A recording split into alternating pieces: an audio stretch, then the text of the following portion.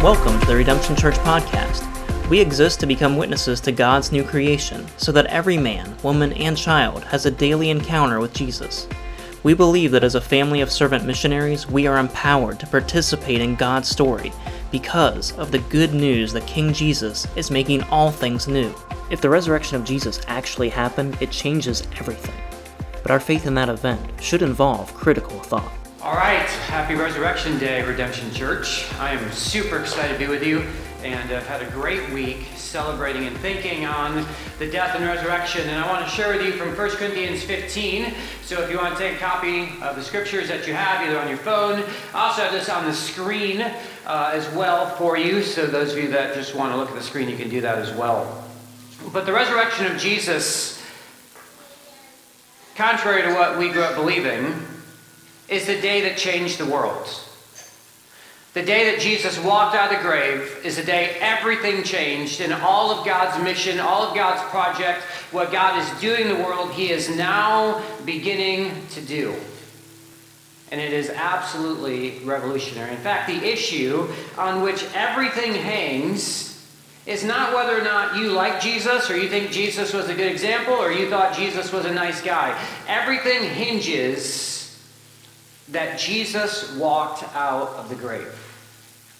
It changes everything. And if it is really true that He walked out of the grave, then we should do business with what the implications of His resurrection actually are. And as we begin this morning, and I want to read through 1 Corinthians 15, 51 through 58 with you, but as we go in this morning, I'm going to give you two conclusions that Paul makes about resurrection. 1 Corinthians 15 is an entire chapter on the resurrection, and I'm just going to go to the concluding parts. Aren't you happy? I'm going to jump right to the end and just tell you the conclusion. But before we get there,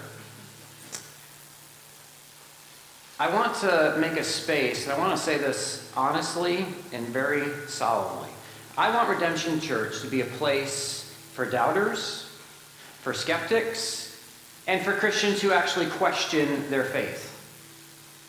I want you to feel very comfortable in the sense that maybe you don't believe that Jesus actually walked out of the grave. Maybe you're not a follower of Jesus, and this is the main reason, that you can't believe that someone actually walked out of the grave. Or maybe you are a follower of Jesus and you're like Thomas. Doesn't Thomas get the bad rap? Do you know that the Bible actually says there were many other disciples who doubted too? It wasn't just Thomas. There was many of them. And maybe you're like Thomas and you're just doubting whether or not this is actually true. And what I want to say is I want to encourage those who doubt to doubt your doubts. Okay, what does that mean? If you doubt the resurrection is actually real and historical, I want you to doubt that. And begin to think that maybe it is true. And if you're a Christian, I want you, and you're struggling with your faith, I want you to actually question your faith. Why? Is that good for a pastor to tell you to question your faith? I want to say it's one of the most healthy things we can do. What good is a faith that can't be questioned? What good is a faith that can't be tested? And I know so many people who believe in Jesus because everything is great, and then when some massive trial comes, they just leave. Why? Because they never had to question their faith. They never had a deep-rooted faith. And this is the essence of Christianity, the resurrection. And it is the thing that we should do business with. So 1 Corinthians 15, 51 through 58. Paul says this, "Listen, I tell you a mystery. We will not all sleep, but we will all be changed in a flash, in the twinkling of an eye, at the last trumpet. For the trumpet will sound, the dead will be raised imperishable, and we will be changed." Why? Because the perishable must clothe itself with the imperishable, and the mortal with immortality. When the perishable has been clothed with the imperishable, and the mortal with immortality, then the saying that is written will come true. Death has been swallowed up in victory. Where, O death, is your victory? Where, O death, is your sting? The sting of death is sin, and the power of sin is the law. But thanks be to God. He gives us the victory through our Lord Jesus Christ. Therefore, My dear brothers and sisters, stand firm. Let nothing move you. Always give yourselves fully to the work of the Lord, because you know that your labor is not in vain. Father, as we look at this passage this morning, I pray that you will allow your Spirit to permeate our hearts and our minds in this place, that we will actually begin to celebrate the light that is shone into the darkness, the new that has broken into the old, the life that is destroying death. And that's all because Jesus, the perfect, righteous Son of God, came, died, was buried, walked out of the grave, and is now with you. So encourage us, help us to rejoice in this, we pray. In Jesus' name, amen. So doubt your doubts and question your faith. Maybe you are struggling with the validity, the truthfulness of the resurrection. Maybe you're a believer, maybe you're not a follower of Jesus. But let me say the burden of proof is on both people. The burden of proof isn't just on Christians to prove that Jesus walked out of the grave. The burden of proof is also on those who don't follow Jesus to actually come up with legitimate reasons why there is a religion of 2.2 billion people in the world called Christianity that all believe that Jesus walked out of the grave. You have to have proof, or have in your own mind reasons how that came to be. And those who generally reject the resurrection altogether oftentimes follow a scenario something like this, give or take a little bit. But people back in Jesus' day didn't have scientific knowledge about the world. So they were more susceptible to believe in the magic and the supernatural. They could have easily fallen prey to the reports of a risen Jesus, because they believed that resurrections from the dead were possible. Moreover, Jesus' followers were heartbroken over their loss of their Messiah, so they began to believe that he was still with them in some way, or even appeared to them in visions. And over time, these feelings and visions eventually turned into stories that Jesus rose from the dead, and the 4 gospel accounts were written to bolster this account. So those who are trying to do business with why Christianity actually came to be are basically just saying that these people felt really bad. I don't know if you ever lost a loved one, but lots of people actually report they've actually seen them here and there. You ever heard that before? I haven't exactly had that experience. This was not in my notes. This is going to be an extra 5-minute story. But I can remember a time out on the road running, and not visibly, but almost visibly seeing Shelley at the end of this spot. And I just booked it as fast as I could, almost died in getting there, and there was nothing there. It was very strange. So it's normal for people to actually feel that, maybe think that they saw that. And then this turned into stories, and eventually they wrote a bunch of books to bolster their belief that a man walked out of the tomb. But let me give you a couple reasons why I think it is a valid reason to believe that Jesus actually walked out of the grave. And it has to do with, and there's many lines of evidence that you can go down. This morning I just want to deal with the empty tomb and the witnesses. The empty tomb and the witnesses. If there really was an empty tomb and there really are witnesses, what does that mean? Well, number one, Paul says in 1 Corinthians chapter 15, earlier on in this chapter, he actually says that Jesus died. How do we know that? He was buried.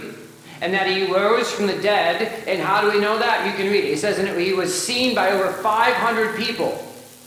And he begins to name people, Peter and Simon and James and more than 500 people. He's basically saying this: if you don't believe that this is true, go find Peter.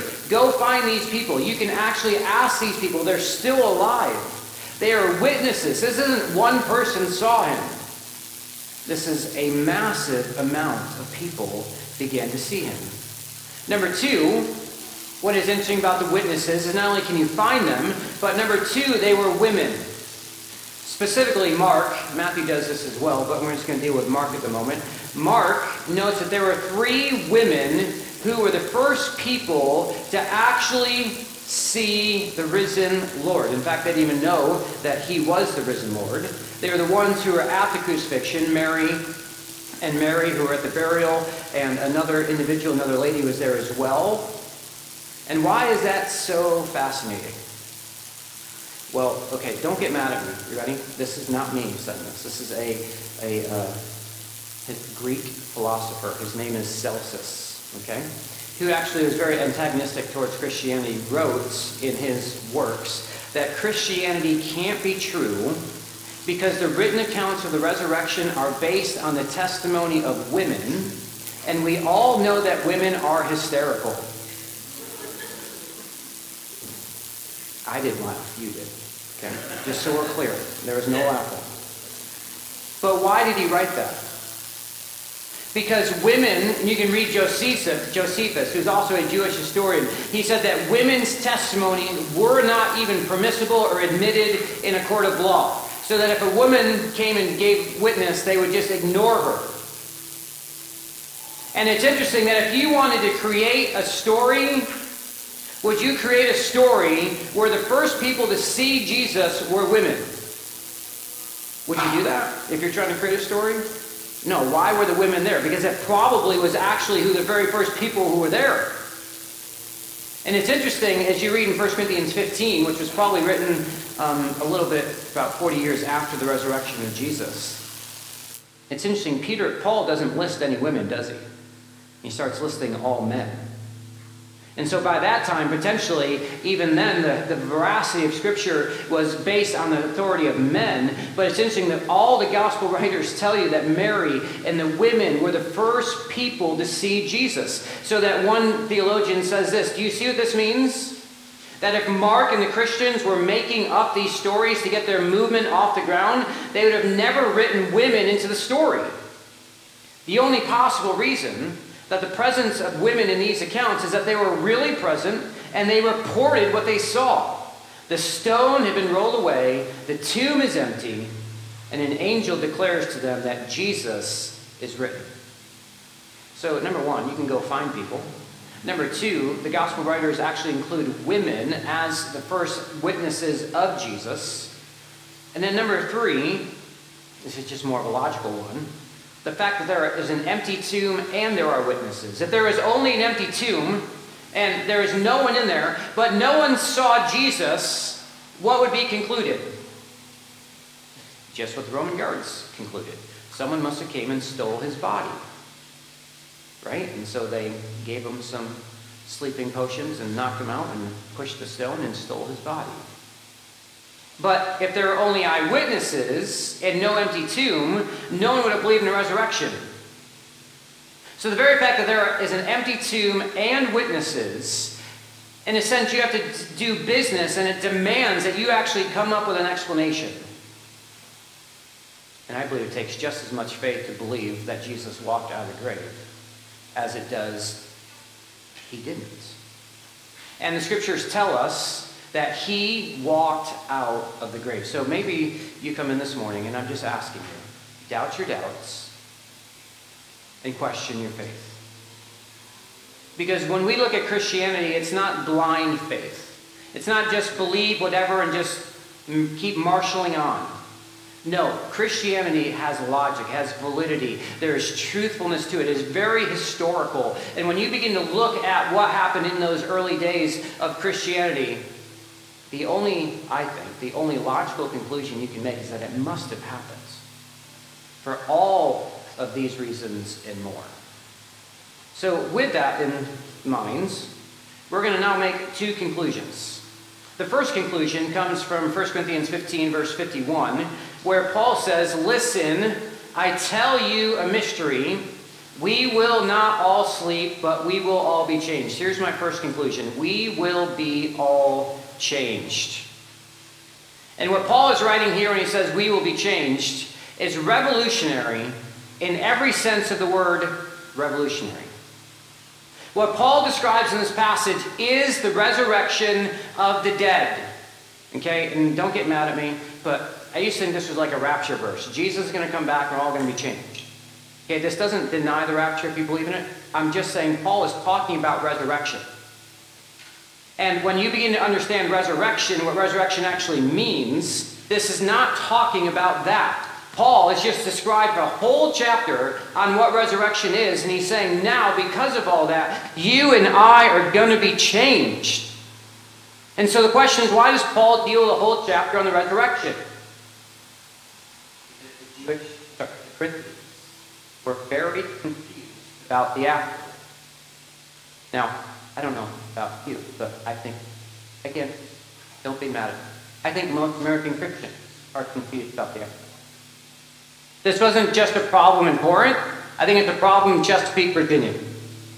See, Paul wrote this entire discourse to teach them about what the afterlife actually involves.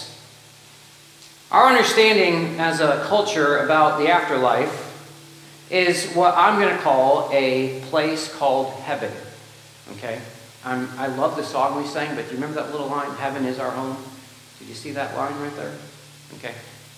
Part of me just like boils. Okay?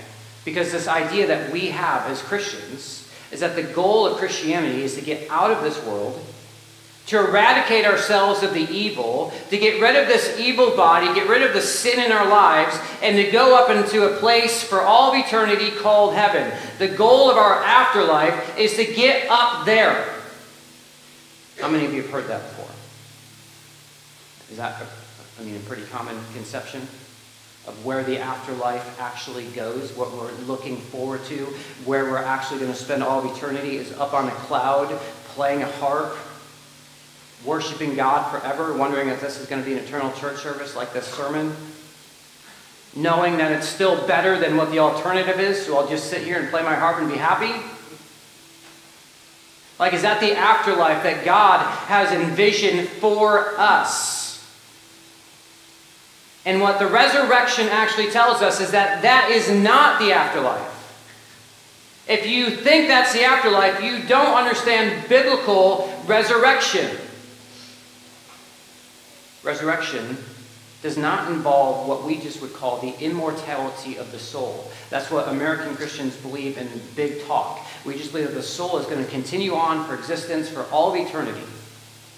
But it is not just the immortality of the soul.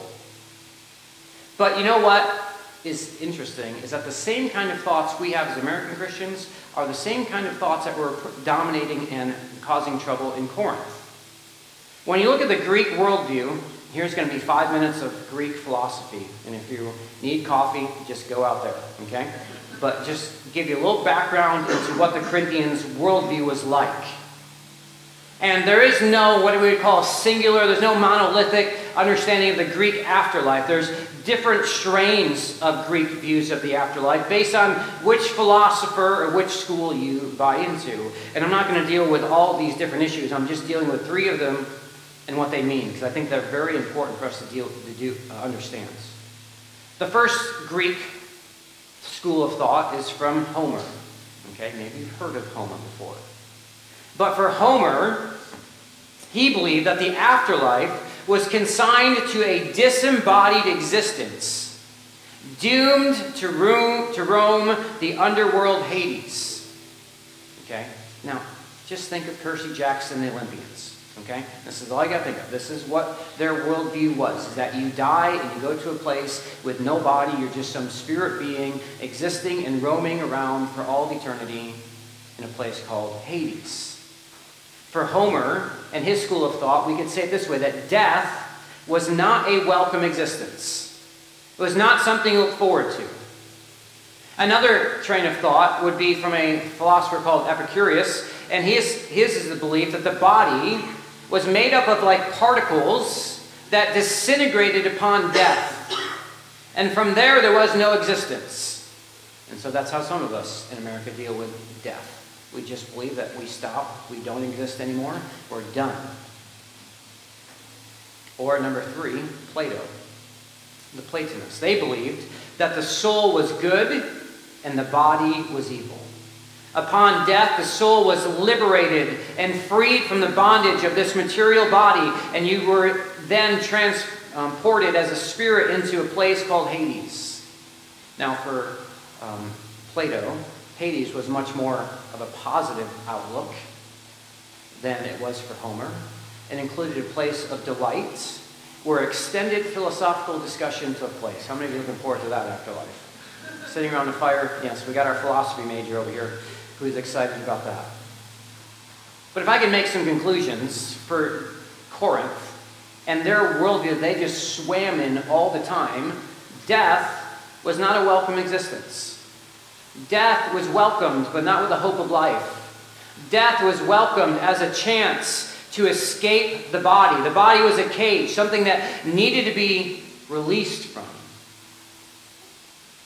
And this dualism, this separation between the spirit and the body being bad, the world being bad, and the spirit being good. The only difference about American Christians is rather than going down to Hades, we go up to heaven.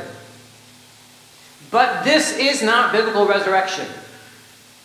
And this is why Paul has to write to the Corinthians to remind them of what resurrection actually is.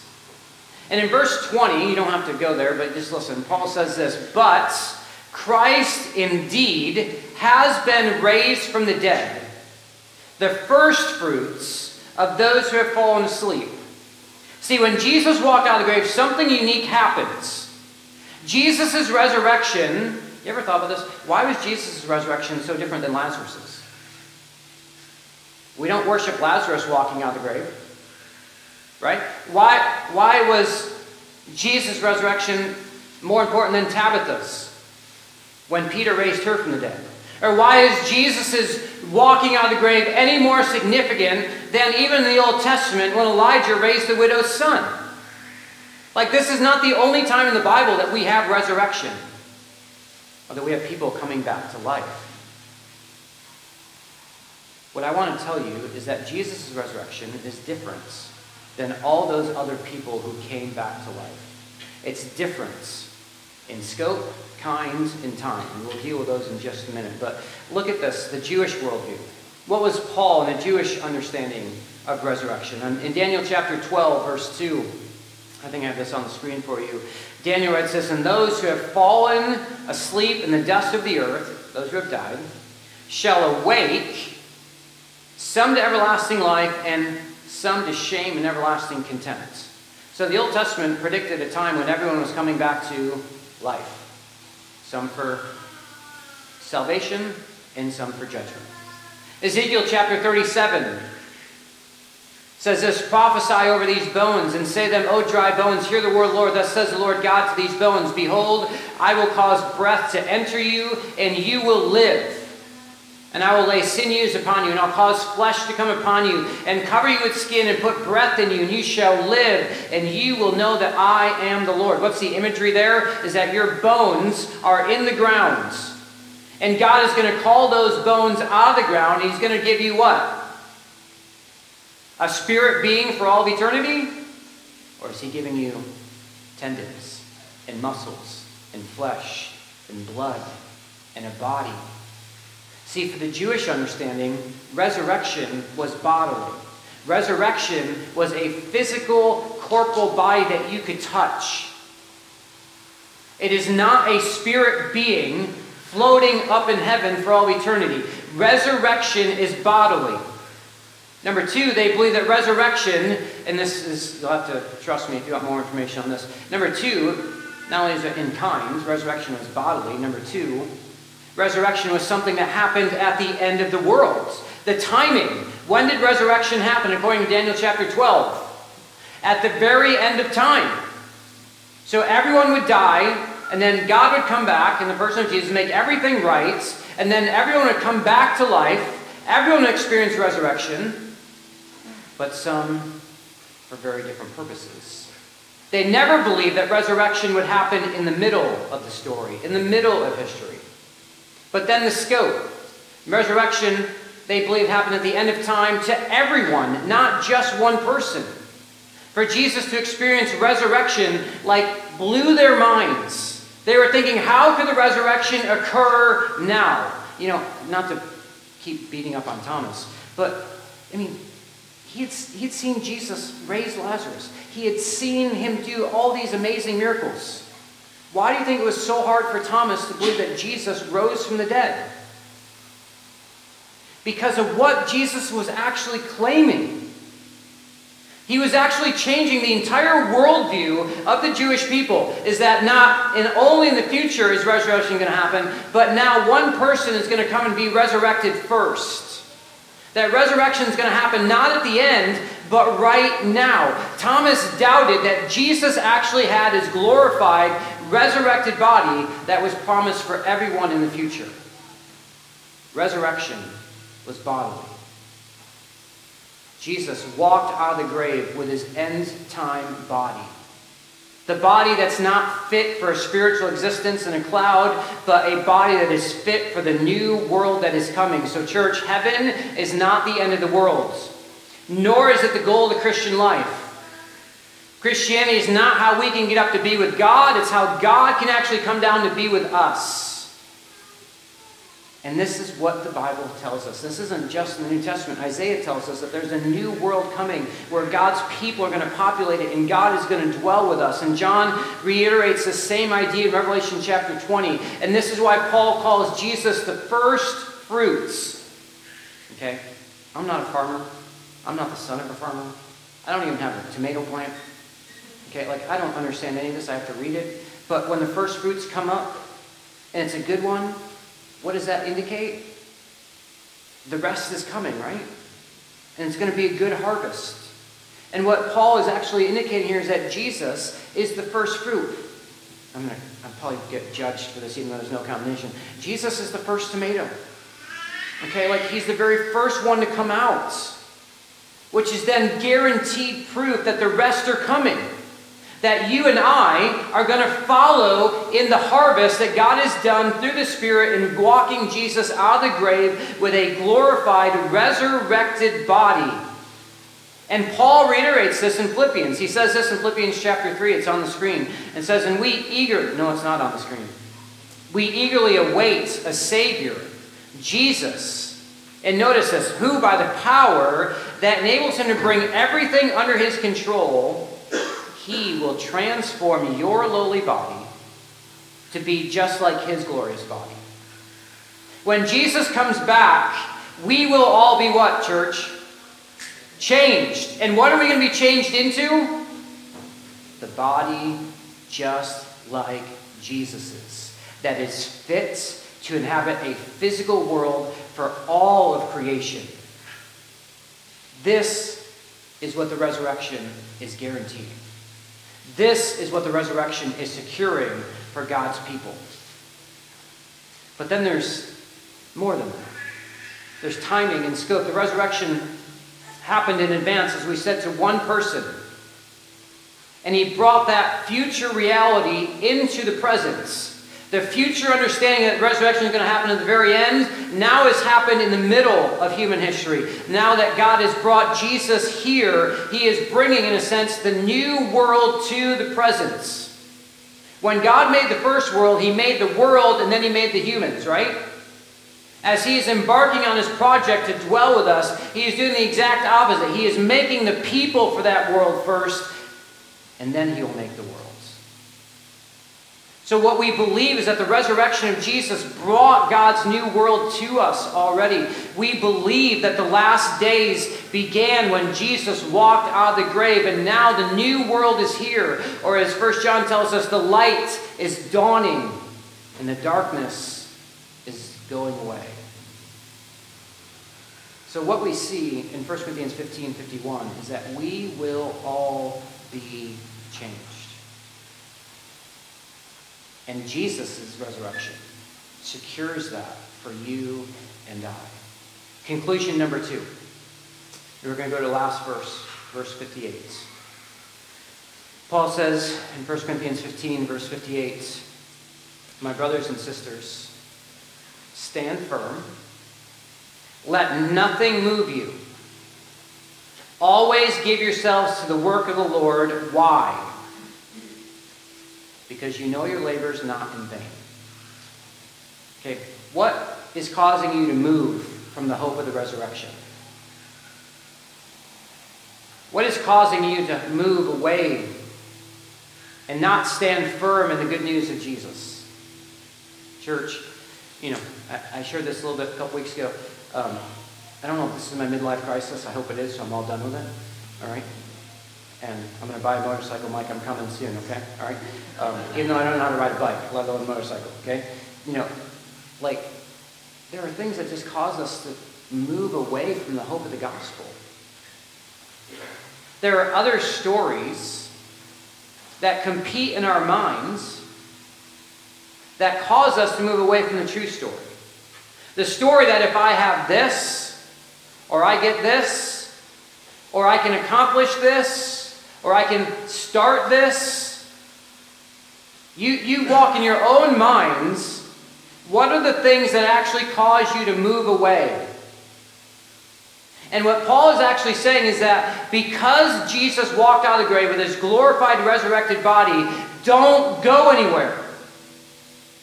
If he didn't walk out with that body, go anywhere. Do whatever you want. Your faith is empty. Eat, drink, and be merry, for tomorrow we die. But he's saying that because this happens, there's hope.